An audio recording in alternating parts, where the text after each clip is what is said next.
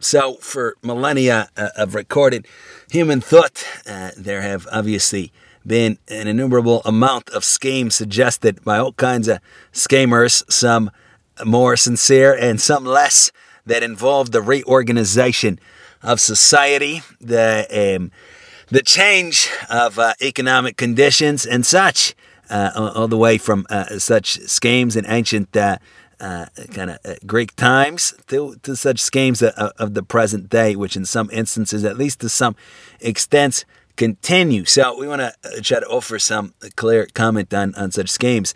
What is there to say therein? So one thing to do is to consider the psychological concomitants, or should we say really foundations of a given worldview, which can be carefully and clearly explained and explored without making comment as to the veracity of the view itself. So, excuse me, for instance, it's somewhat unrelated, but there's an attitude that we can have towards a given view or a given piece of knowledge that can be described as by terms such as conspiracy theory. So there we say that when we call out a person on this, a person begins to defend, obviously, what he or she thinks, but here, what we're talking about wouldn't include dealing with the actual technical arguments. I think there's a conspiracy to say 2 plus 2 is 4. I believe it's 5. And we begin the debate. Is it really 4? Is it really 5? But it would be to examine the psychological superstructure from which this, or background at least, from which this belief sprung. Right? And here the salient point would be that we sometimes need a subsidy for our self-esteem. It's not enough to just go about our business and do what we do. We need to have some kind of inner knowledge about something. We need to know something somebody else doesn't. We need, an additional sense of security and control in our lives. And whether or not what we turn to then isn't substantive as it concerns the psychological function here. So one person can turn to the most verified latest findings of the empirical sciences and have an attitude, a so-called quote-unquote conspiracy theory attitude towards that. Meaning, I'm going to totally fail to consider myself, my emotional life, my personal life. Why? Because the highest reality are these things that I read in the textbook, the atoms, the neurons, yada yada. It could be that, or it could be the kookiest sounding thing we can imagine. Really, the real rulers of the world are every other fifth yellow leaf that is found on the 8th sidewalk of the 9th city in the every other continent. Who the heck knows, right? It could be the cookiest sounding thing, but the attitude would be the same. So we examine, one thing is to examine, obviously we're not dismissing the need to consider actual the substance of something, irrespective of how it came about. But it's given that we're people, we live right with ourselves, and it's also important to consider our own self and our attitudes towards something. And again, we see that's why it's nuanced. We see that sometimes a person believes that which to somebody else would sound berserk and sound completely kooky and insane. And yet the person is perfectly normal and perfectly sane, much more sane than many others. Why? It could be, for example, because the person was raised with a given set of axioms that the person accepts as the absolute truth, and in fact has pristine mental health and emotional range and intellectual range. But this is just the context the person is functioning in. For example, if we were to consider read about some of the accounts of the folk ways of many indigenous tribes from yesteryear, if not from today, our jaws would drop in say, an industrialized nation. And yet that is not at all, obviously, a guarantee that each person that was subscribed to such axioms, for example, that there's no such thing as an accident at all. If, for example, a crocodile ate somebody, it's because a witch or a wizard turned him or herself into a crocodile and went ahead and ate the person. It cannot be an accident. So something like this, it doesn't necessarily mean that the person is an imbecile or that the person is mentally or emotionally defective. We understand? Because it's that context that a person was raised in. On the other hand, we would say if a person was not raised with such folkways and was not raised with such beliefs and came to them off of his or her own accord, maybe around the time of a midlife crisis, now I believe that really the crocodiles are witches and wizards that betwitched themselves into being crocodiles, then that chances are would be a predicament or would be a way to evaluate the person's mental health and a person's sanity and all of that. So we have to take a more sophisticated look than to simply say, these views do not coincide with what I read in my college textbook about the physics and the biology. It cannot be that this is true. It cannot be that a person is sane. We have to think a little bit. We have to put our thinking caps on sometimes. But anyhow, we can evaluate the psychological background from which beliefs spring. And here we can do the same by the way of what we're talking about. So we would say that, meaning we're talking about the suggestions for various collective schemes and reorganizations of society, saying that the most important, deal-breaking, world-breaking thing is to immediately have a different group of people be in power than the one that is now empowered. To have the structure, the economic structure, totally changed up, to get rid of maybe private property, something like this. So we would say that from a psychological perspective, without commenting on the thing itself, it would say the motivation it tends to be, as often is the case, to not be forced to deal with our own self. Meaning, it is a big burden to be an instance of a conscious, self-conscious entity that is aware or can be aware of its own existence and that has an existence of unknown, perhaps inexhaustible depth to deal with and work out and unwind in the course of one's life and one's days. It's a real whammy. It's a super difficult, scary thing to do. Right? And consequently, we have every motivation in the world, especially coming from our animal kind of background that fuels every waking moment. Meaning, first of all, before I can ever aspire to anything higher, before I can ever become a human being and an individual, I'm a creature. First of all, I want to eat and to drink and to sleep and to breathe and all of this along with every other form of life, obviously, which is great. There's nothing wrong with that. It's great. Right? It's just that that's the foundation and principle on which higher things are to be built. And the platform from which I am to go into myself, to so say, and unwind myself, work myself out in reality, not just in fantasy. So I have every motivation to not do that because, again, it's scary, it's uncomfortable, and all of this. And yet my self-esteem needs, my emotional needs, they don't go anywhere at all. They remain exactly as they always must be. I need to feel special. I need to feel important. I need to feel like I have a sense of purpose. I need to feel like there's a point to my existence of some sort. So the question is not whether or not I have these needs. The question is, how do I meet them?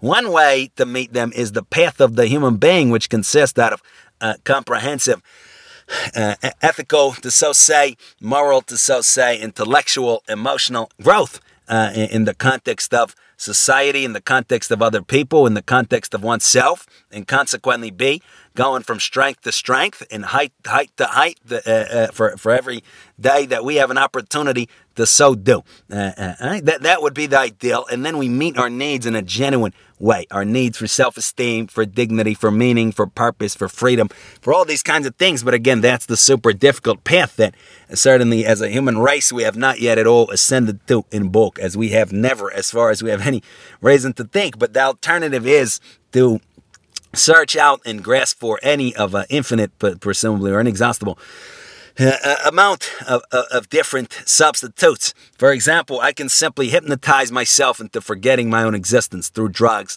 through alcohol, through gambling, through various addictions, through various media distractions. I can just try to every second of my life forget that I exist at all. For 1 second, I'm left with myself. I take my phone out. I have to be instantly engaged in something else. And the worst torture would be obviously to be in a solitary confinement type of situation. By the way, we see what happens when Those of us that are presumably in that very same state are left to themselves. It's instant insanity or very short coming, right? Because my whole life consists out of evading myself and escaping myself. That's one thing I can do. I can plunge myself into some or another external pursuit, whether it's a hobby. I'm already retired. I'm just dealing with collecting the bottle caps or the newspaper clippings, which is great. We're not knocking it, but just to say, as a matter of empirical observation, it could be that. It could be I'm at the height of my powers. I'm focused on my career. I'm focused on increasing my wealth. I'm increasing my empire, increasing my small salary to a slightly bigger salary, whatever the case may be. I'm always looking for distractions. I'm always looking for opportunities to not face up to what it would stand and reason is really my only real serious task in life, which is to become what I can be. Because what else ultimately is there to do? Okay, I did everything else, now what?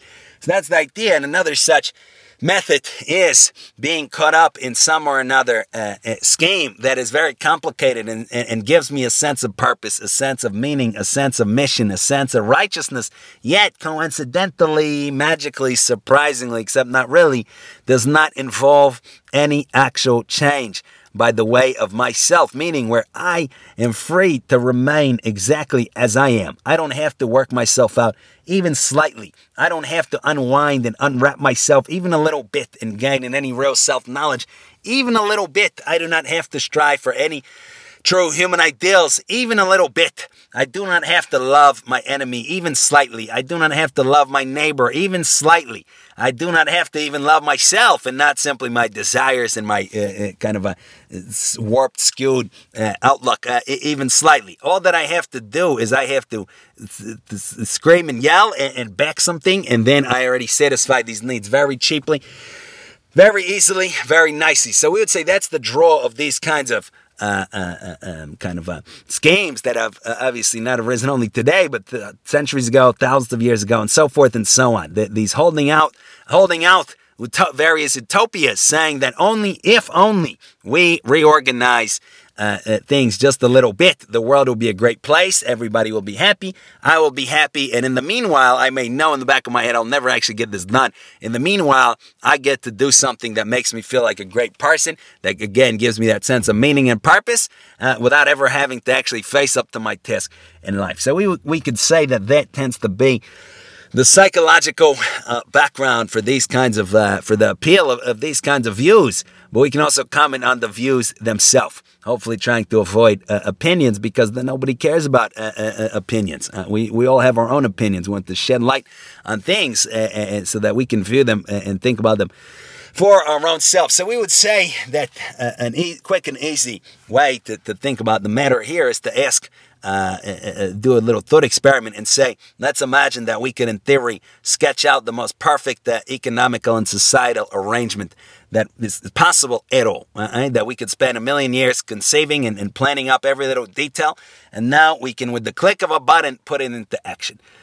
Many people that would support, or presumably anybody that would is behind such types of things would say in theory, great. Maybe not great, because then I'd have nothing to do and the game would be over. But let's indulge and say theoretically, great. I push a button and all my dreams like that come true.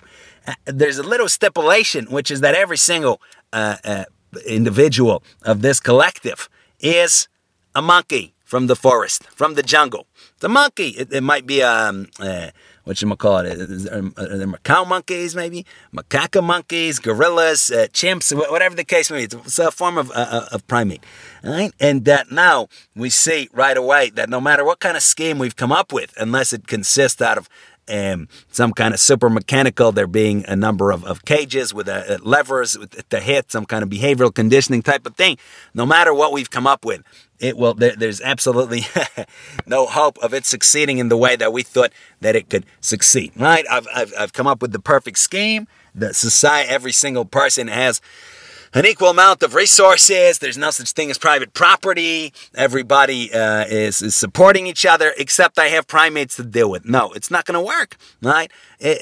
Stepping it up, now it's the same thing, except I have a bunch of serial killers to deal with. Every person that is part of my community is a serial killer.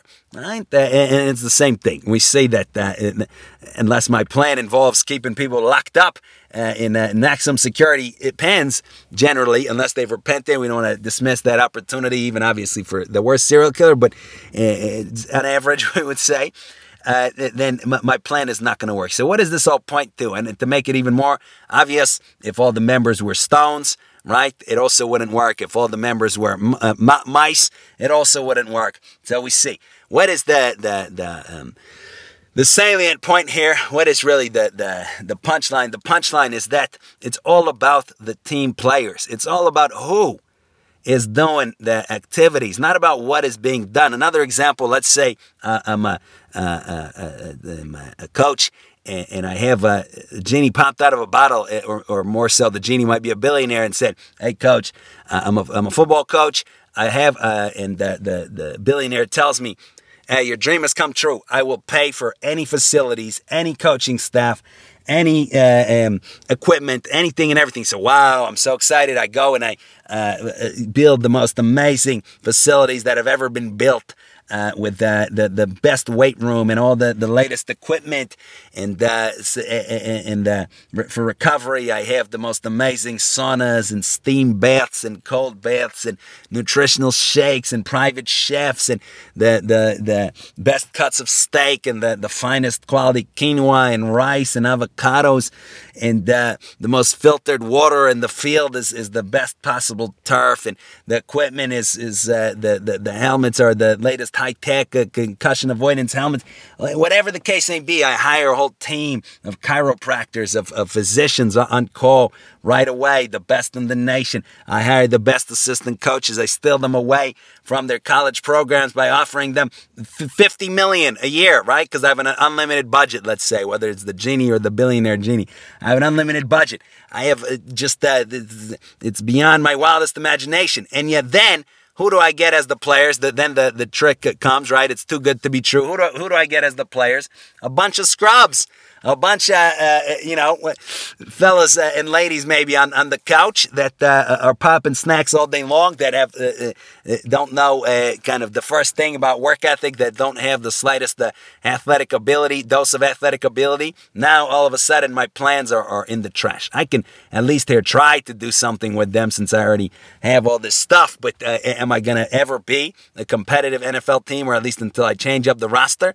Obviously not. So we see it's about the players, on the other hand, with really bad equipment and really bad kind of a bunch of old weights somewhere. Somebody has a tremendous amount of talent, or the roster is full of blue chip types of individuals. Then still a competitive run can be made. So it's all about who the people are as opposed to the organization. Having said that, obviously, to balance out the view, or here, all right, well, we can apply that right away before balancing out the view to what we're talking about as it concerns any possibilities of the elevation of humanity. We would say it all comes down to who it is that we are dealing with. Who is it? Who is it that we're dealing with? And what is the answer right now, by and large, as it has always been, not yesterday or in the past century, or because of, fill in the blank, globalization, industrialization. Always. Who do we deal with? We deal with those of us that are one click up at best from the purely animal mode of life. From the totally primate mode of life, from the totally agricultural animal mode of life, we're one click up. We're entirely unconscious. We're entirely selfish. We're entirely subjective. We're entirely devoid of any kinds of human ideals and aspirations, of any kind of ethical edification or intellectual expansion, entirely, to an unbelievable extent. So obviously, to do anything with such a roster of individuals is ridiculous. There's nothing to do. Such a roster could be arranged in one way, in another way, with the best facilities, with the worst facilities. Nothing is going to happen from that.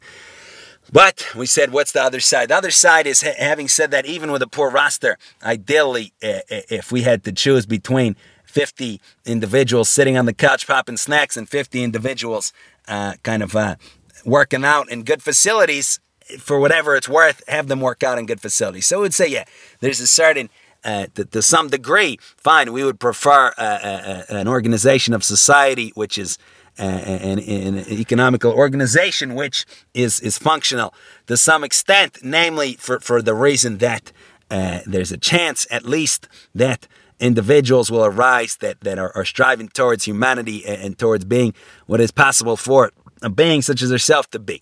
That's really the only reason, to be perfectly frank, because what's the other reason? So that people have an opportunity to indulge their selfishness. Oh, we have a flourishing economy, and a great society, which means that I can do what I want. See, I have a self-interest to go and be, doing whatever it is that I do, so that I can, for what point? So I can be more of an animal, right? Oh, but no, it's for my family. But do I really care about my family, to be perfectly frank, right? Do I really care?